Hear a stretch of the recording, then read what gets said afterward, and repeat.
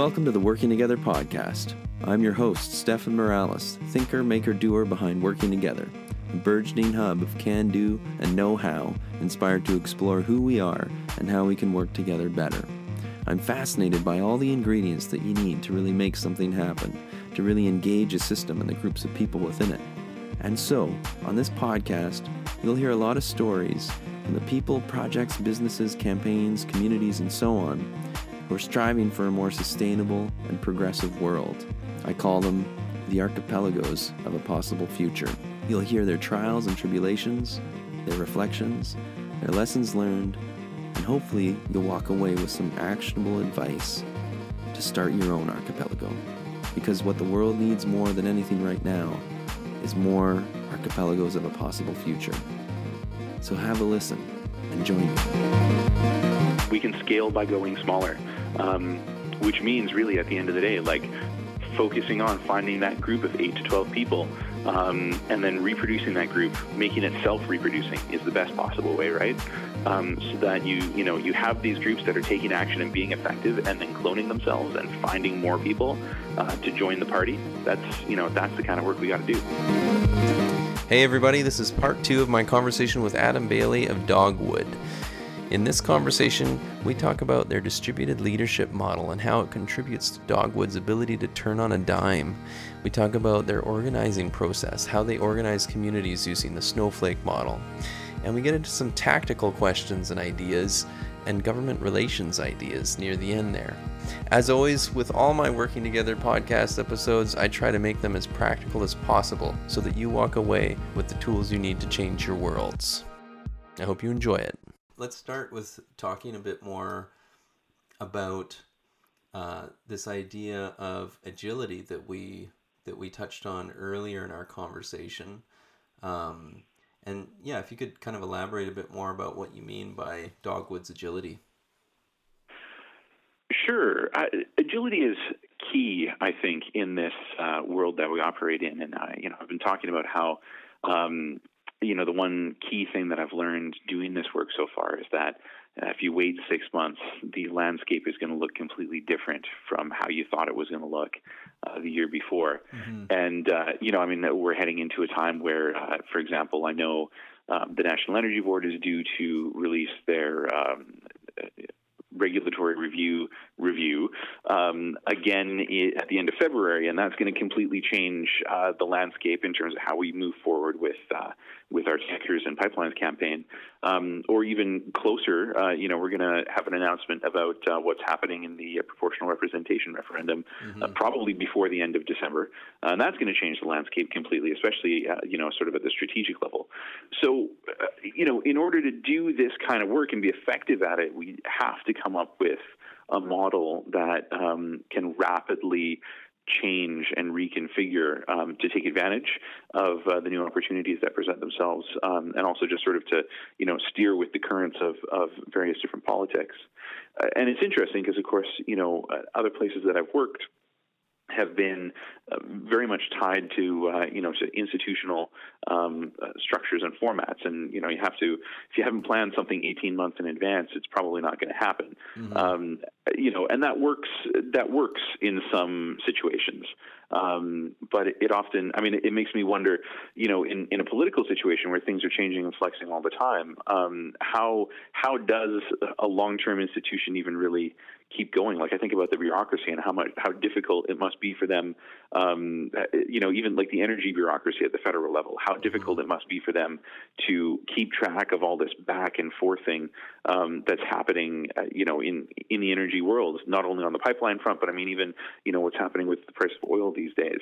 How hard it must be for them to balance the institutional momentum of their work and the changing realities on the ground all the time. So, when I talk about agility, I talk about our ability to just react fast, and the way that we as an organization have organized ourselves to act fast when the time is right. And I'm wondering, Adam, if you can give me some concrete examples of that from your time in Dogwood. How many years have you been working there now? Well, it's been a year and a half now. A year and a half. Okay. Yeah, absolutely. And I've been a supporter since 2012. So what's that? 6 years now at this point. Yeah. So you even know kind of the history before then as well. So, any history on those shifts that you've seen, that'd be great. Yeah, well, I mean, I think the most straightforward shift really was the one where, was the one where we saw the changing government at the provincial level. And it wasn't really the sort of straightforward change that we would have expected. It wasn't your standard winner-take-all situation where it's like, okay, we went from a Liberal government to an NDP government. We had this sort of almost 2-month period, long drawn-out period of, playing the political drama to have that transition of power, and then also having this very unusual confidence and supply agreement come into place. And so, whereas we had started in May sort of going like, well, 50-50 shot, we might get an NDP government, we might get a Liberal government, and we definitely have an understanding of what the political implications for each would be and how we would plan to act and to react so that our campaigns can be, won under both of those different situations. Instead, we ended up with this weird third configuration that we really had to take stock of in a very short amount of time, and then figure out, okay, now that all of this is down in ink, black letters about what needs to be done in order to keep the government alive. How can we make sure that we keep both of those parties to their agreement? And make sure that our politicians are living up to the agreement that they struck. So it was a great opportunity, but it means that we sort of have to change our pace for sure. Interesting. Yeah, and then of course I remember talking to you a few months when the federal government decided to basically buy the pipeline.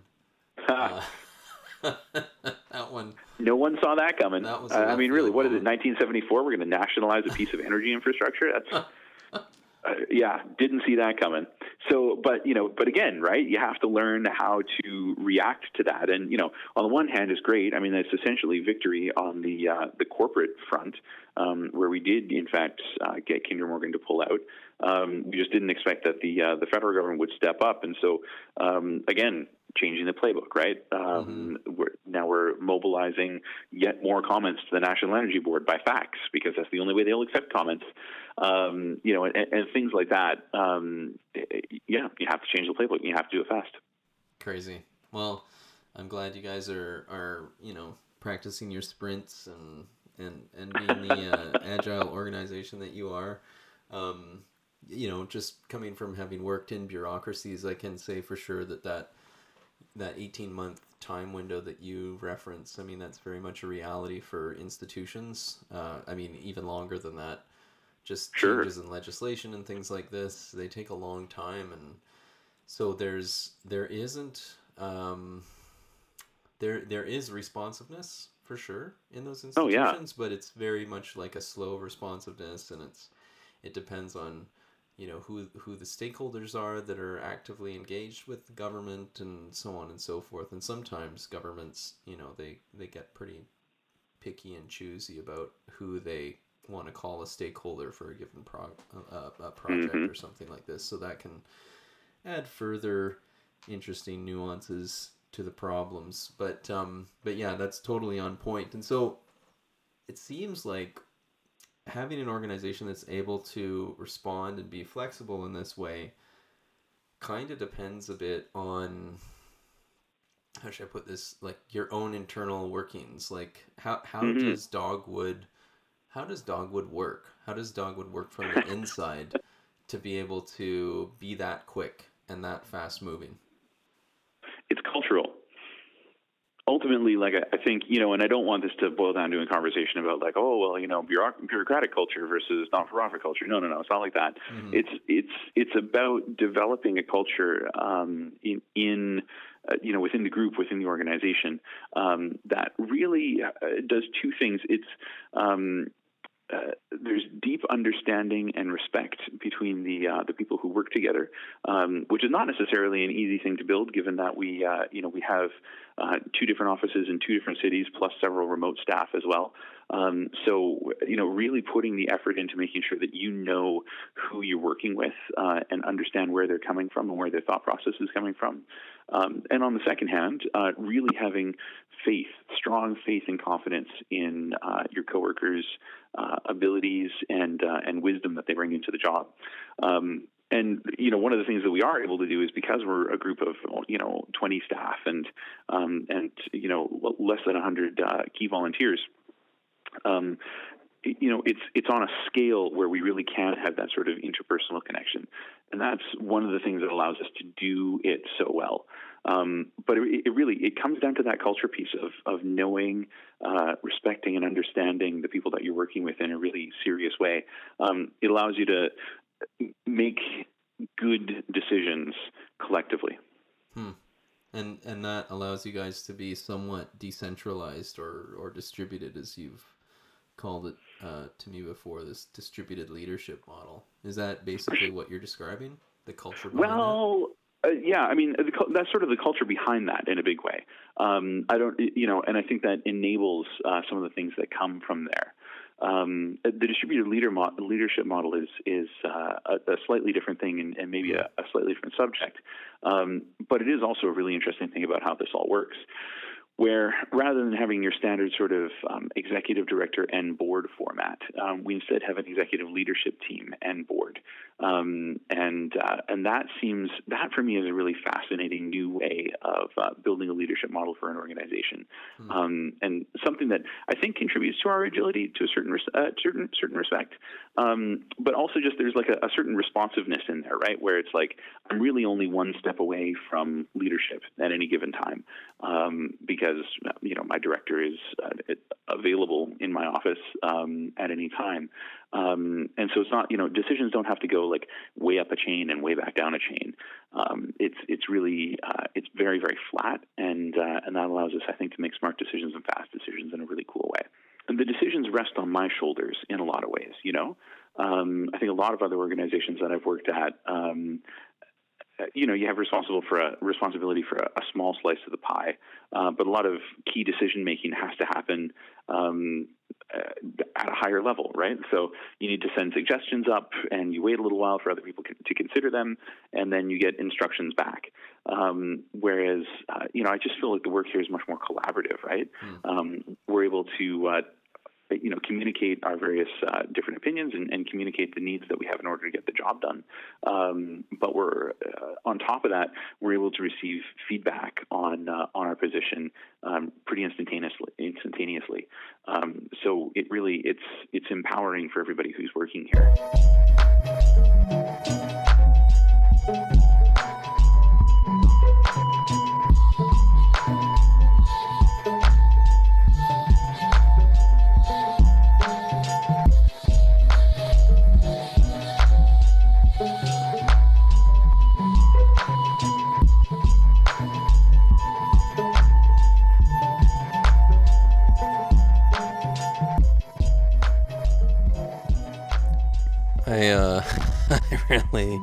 I really love that idea of a distributed leadership model, but it sounds so fancy, don't it? And you often wonder just what does this look like in practice? Well, here's a simple little exercise that I'm pulling out of Derek Sivers' book, Anything You Want, that I think is just a helpful way to think about how to delegate responsibility, how to give more decision-making power to people in your organization if you have one or are in one and you're near the top or at the top or whatever. So I love this basic recipe here. So he decided that he was doing too much work and he needed to start delegating things. So one day he came in to the office and somebody came and asked him a question, and normally he would just answer the question right away and be like, okay, yeah, that particular unique scenario, okay, yeah, so do this and then do that, and then if you can get back to the customer and tell them this is why we're returning it, blah, blah, blah, blah, this is how you do that thing, right? And so he would give people the direction. That was his norm.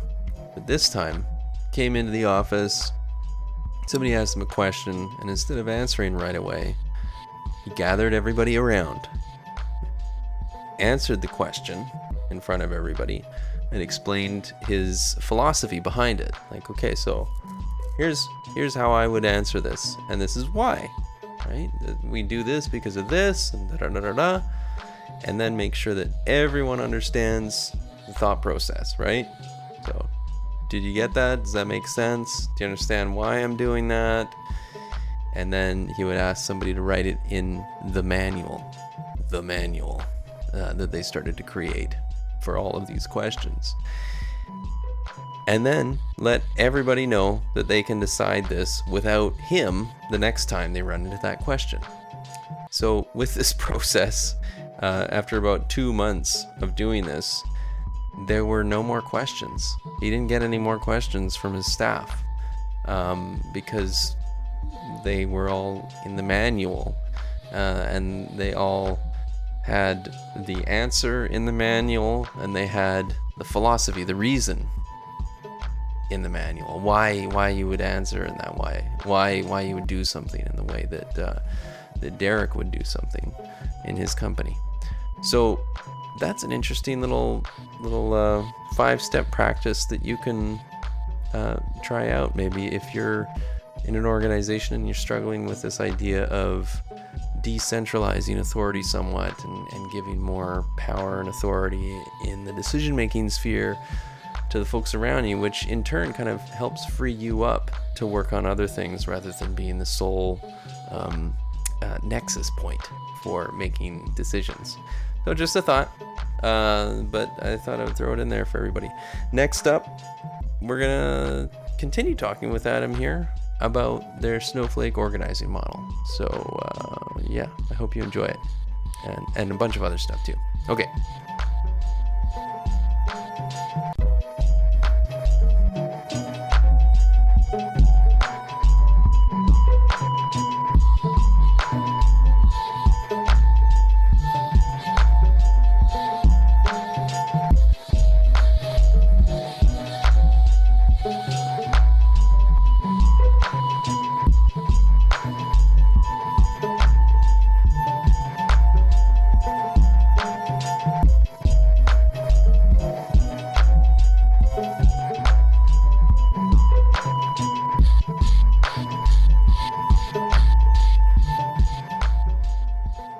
So let's get into the details about how this neighborhood organizing works, how you do it effectively.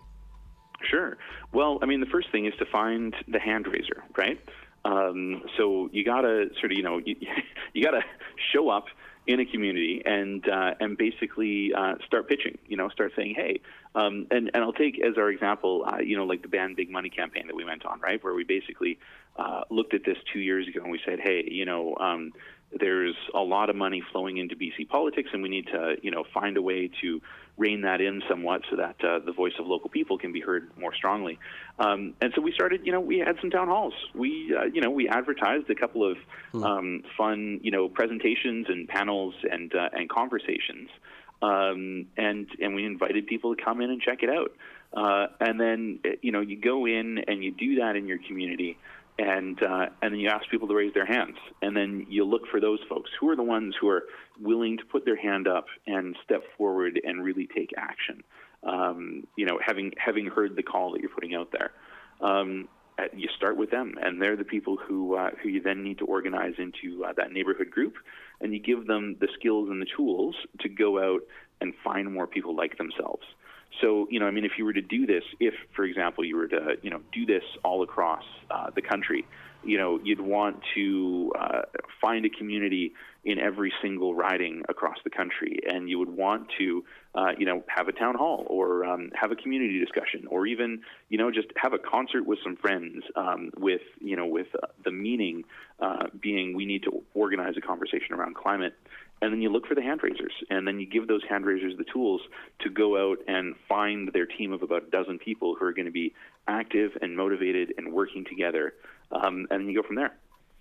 And so, those active and motivated people, I want to keep going here. When they go from there, what do they do? You mentioned earlier that they're setting up a booth at an event and educating people and looking for more folks to sign up. But then they're also, talking with their local representatives about the issue. So they're setting up appointments and meetings with people. Now, a lot of organizations they seem to have like a really tight grip on their messaging and on their vision and things like this. So are you are you guys like that in any way? Are you saying, okay, this is, if you're gonna go and talk to these people, don't start going off about this other thing, do this, or like, or is it more like you guys know what you believe in and you know what you want to do, so we trust you, go and do it? How do you negotiate that? Sure. I mean, it's kind of both, right?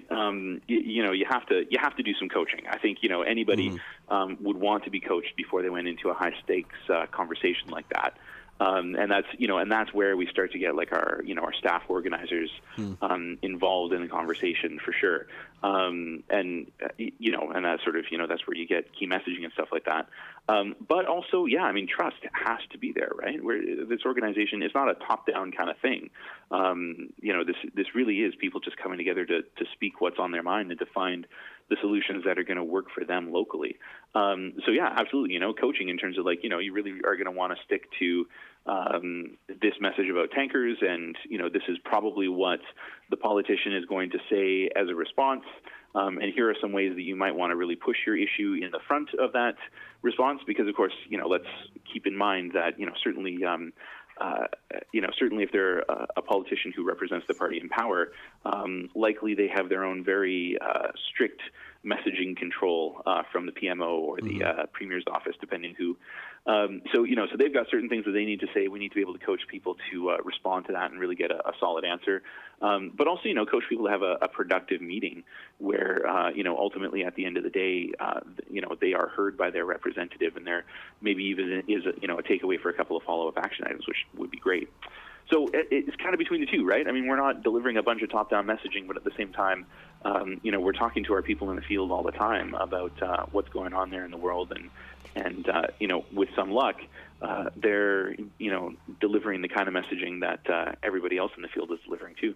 I think another element too, as well. I've seen meetings like this from the other side, right, from the staff side. Sure. And not necessarily sat through them, but seeing the outcomes of them, seeing the results. And sometimes it's just, okay, that then becomes a caucus discussion. So it becomes a conversation cool. that minister might be having with his or her colleagues. And then it kind of stays. I mean, that's pretty rad. It is pretty rad, but there's this whole staff machinery underneath everything, right? There's caucus, and there's kind of the more political layer of every public service, but then there's this whole huge bureaucratic machinery underneath underneath all of that is kind of being activated all the time, or is kind of working on these ongoing bigger projects. And I feel like I've seen a few instances where that's been successfully activated through these sorts of things. And I'll throw a few ideas on top of the pile here about how that can be done. So idea one, I guess this one's fairly straightforward, and it has a lot to do with political timing. Basically, when there's an election that's just happened, or some big announcement or something like this, that minister is now responsible for dealing with or creating a new division, or who knows what, that is a huge opportunity for outside organizations. Like, it's just massive. There's so much that can be done there. You can basically come into that meeting, and if you've spent maybe a day of research looking at various news releases that minister and his ministry staff have been putting out, and kind of scanning through and seeing what their top priorities are. If you're lucky enough to have some sort of mandate letter type thing, I know they do that in British Columbia and other jurisdictions. These things basically are the marching orders for the civil servants working in their day jobs on all sorts of things and expending tremendous energy and amazing work towards solving problems, right? If you're able to go into those meetings with that and say, hey, I know you have this problem, right? You're trying to reach this goal. It's in your mandate letter. Or you just had this news release that says you're doing this. how about if we add to that by doing this? Or here's a way I think that we can hit that if we do this, right? If there's a way that somehow you can tie your project to that star, the politician is going to just, I mean, that they'll really find it quite helpful, actually, because yeah, no doubt, especially if it's in the beginning of some sort of political term, they're already scrambling for ideas from people. They're already asking their staff, what should we do on this? Develop some solutions. And if they hear from even one or two or three community groups that are actively engaged on something and may even be suggesting the same solutions to those problems, they are going to really listen to that. And then you'll hear That's about awesome. it. You'll hear about it in the trenches, right? You might have people that will start working on those ideas beyond just that kind of caucus level. So that's one. And then a second one is less so the kind of political machinery facing side of things, but more so the civil society facing side of things, which is collaborating with other organizations in your community on these topics, but not necessarily in a way where you're just coming into that conversation as an outside entity, like we're volunteers for Dogwood and we're thinking about doing this, but actually joining nonprofit societies, becoming boards of directors, becoming elected leaders of these nonprofit or other organizations through their annual general meetings, things of this nature, and beginning to kind of percolate the fabric of civil society with this broader conversation, I think is also incredibly key. And then not only are you having people coming through the Dogwood funnel, but they're also actively representing these other organizations that are sharing that similar viewpoint. And even better, if those organizations are a little bit outside of the left-wing environmentalist bubble, so to speak, right? Even better if they're like Trophy Hunters of BC or something, whatever it might be, right? Where they're saying, look, we have a shared interest in keeping these habitats ecologically sound, and we want to make sure that that's a legacy for future generations to enjoy the sport that we, whatever it might be. There's so many areas of overlap in care, as you called it earlier. So anyways, those are some additional ideas that I just could not help but throw into the mix there. Well, I appreciate that. And I think there is a big one there about, and I'm not necessarily going to advocate that any of our volunteers who are listening do this, but it would be really interesting to sort of, disseminate your alumni into the boards of directors of other organizations out there, especially ones that aren't, wouldn't necessarily have a big environmental bent. Because, I mean, if we really are going to solve the climate crisis, then over the next dozen years, we have to radically transform the whole fabric of our society so that everything we do is focused on how do we reduce our carbon footprint in the way that we do what we do. So, I mean, to think about like your local theater company, not-for-profit theater company, having, someone on their board of directors who is just constantly saying, and how can we present this art in such a way that we do it with half the carbon that we currently use, is really important, and to do that through all these different aspects of our civil society is a really interesting tactic to me. I think that's pretty cool. I think a good metaphor for our day and age is melting, right? Melting ice caps and things like this. I'm just thinking on this right now. This is totally on the fly, so be prepared for some unscripted stuff. But I think really melting.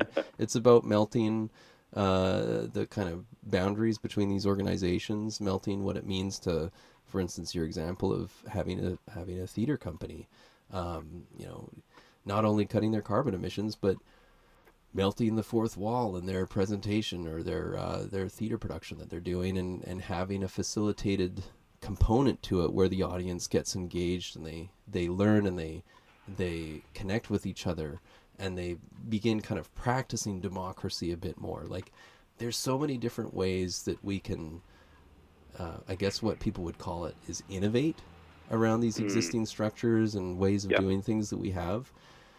But really, I mean, it's just melting. It's melting all these things down into a more fluid state where we're able to begin having difficult conversations with people who don't necessarily share our beliefs, and yet still beginning to move forward on those conversations, right? That's the important thing. Exactly. It's like we have to move forward. We can't just keep being in our bubbles. We can't. I think, bubbles are bubbles are not a sustainable way to be in our society anymore. No. So I like to, as you know, if you've heard previous episodes of the podcast, near the end of our conversation, and this has been a very good one, I must say, Adam, is kind of do a bit of a rapid round. Cool.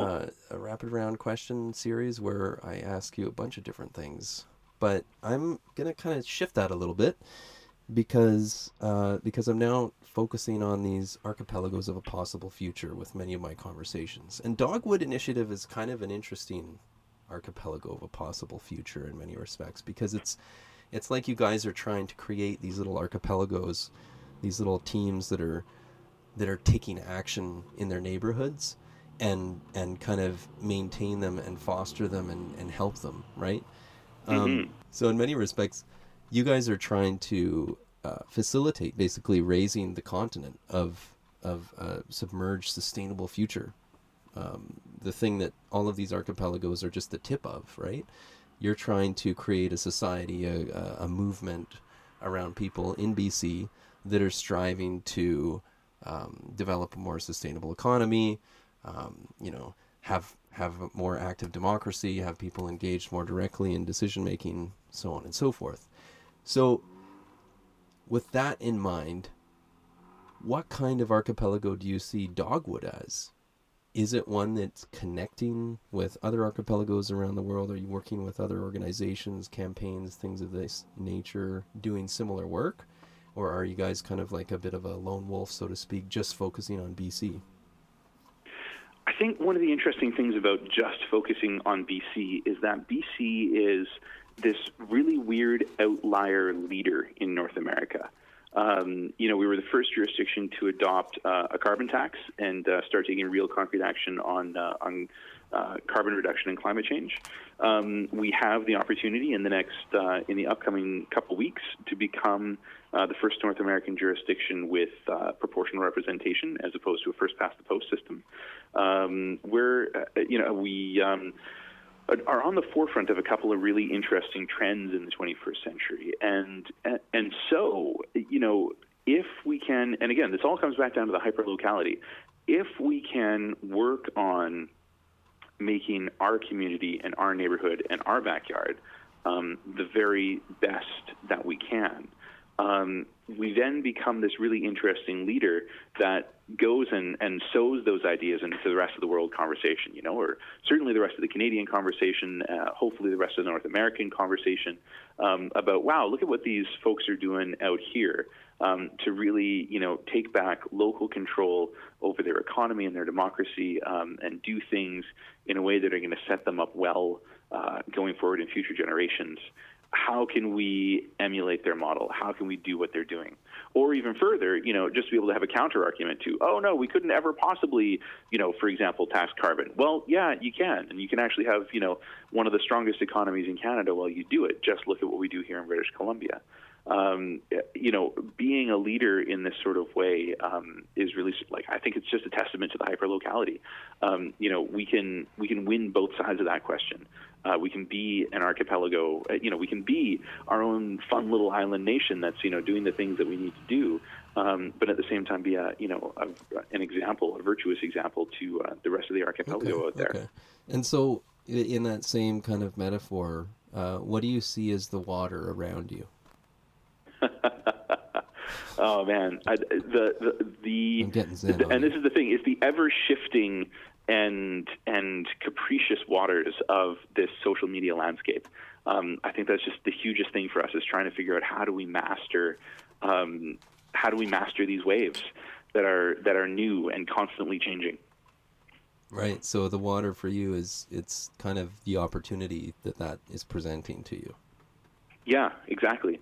I mean, it used to be that we had this one ocean that connected us all, and it was read to us nightly by Peter Mansbridge. But really, right? Like, I mean, there used to be this objective reality that was given to us every night, and now we know that it's fragmented. There are several different bodies of water that we all swim in. Sometimes they overlap, and sometimes they don't.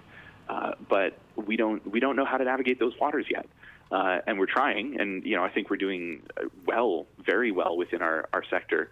But there's still a lot to be figured out. Okay, and one last one here. What do you see as the possible future way that we can scale efforts like Dogwoods faster? Sure. We can go smaller. We can scale by going smaller, which means really at the end of the day, like focusing on finding that group of 8 to 12 people, and then reproducing that group, making it self-reproducing is the best possible way, right? So that you have these groups that are taking action and being effective, and then cloning themselves and finding more people to join the party. That's the kind of work we got to do. Awesome. That's great. That's great, Adam. Thank you so much for this enlivening conversation. I hope it was everything you were hoping for. It's been my pleasure. Thank you. And more. Yeah. And I hope we can have more in the future, because I feel like this story that Dogwood's telling and that other organizations like it are telling is just beginning to be read. And there's many more chapters to be written. I'm with all these metaphors today. It's a high metaphor day. It's great. It's working. But check in with me next year, and we'll see where things have gone. If there's one thing I've learned, following the Dogwood story, it's been that everything changes every year. It'll be fascinating. There's a new strategic landscape every year. Yeah, it's totally true. Okay. Thank you so much, Adam. Thank you.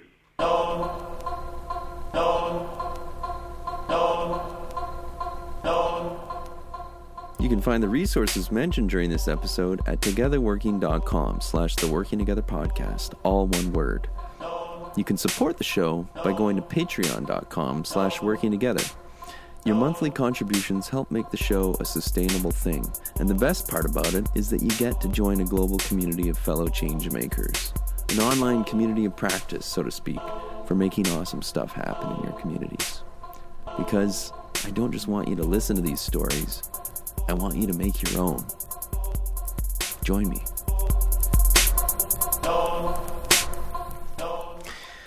It's so easy on the internet to just sit back and consume, to listen to things, to read things, to watch things. And I used to be this way myself. I didn't always have a podcast. I didn't always try to blog or write things or put things out there. But I can't tell you how meaningful it is as a creator online, as somebody who's putting things out there into the world, to hear from listeners, to hear from people who are listening to the show and get some value from it, or even have some constructive feedback to offer to make it better. I can't tell you how amazing it is when I hear from you guys. So I want to encourage you guys to reach out to me in any way, any form you like. I'm on Instagram. Just search for my name, Stefan.Morales. I'm on the Twitter. Actually, I don't use Twitter hardly ever, rarely check it. So that's such a good one. I'm also on Patreon, as I mentioned earlier. That's a great way to connect with me and provide me a little bit of something. And then, of course, email. Email's good. I like to connect with people over email. So that's just my name, Stefan, Stefan, at togetherworking.com. You can just say, hey, tell me what you think about the show, your favorite episode, this sort of thing. And then, of course, let us not forget the iTunes podcast review thingamabob, which if you review the show and you provide some stars on there and then a little, blurb about the show, it helps the show get discovered more. So that's really helpful for people, because what I'm doing with Working Together is really trying to pump out the jams for a better world, share stories, share tools, insight, whatever you want to call it, that will help people do the good big work that we know we need to do to pull ourselves out of the catastrophe that is slowly building around us and into our future. So the time is now, the time is right for that kind of work. And what better way to show your support for me than by just saying, hey, through the internets, be less anonymous. Connect with me.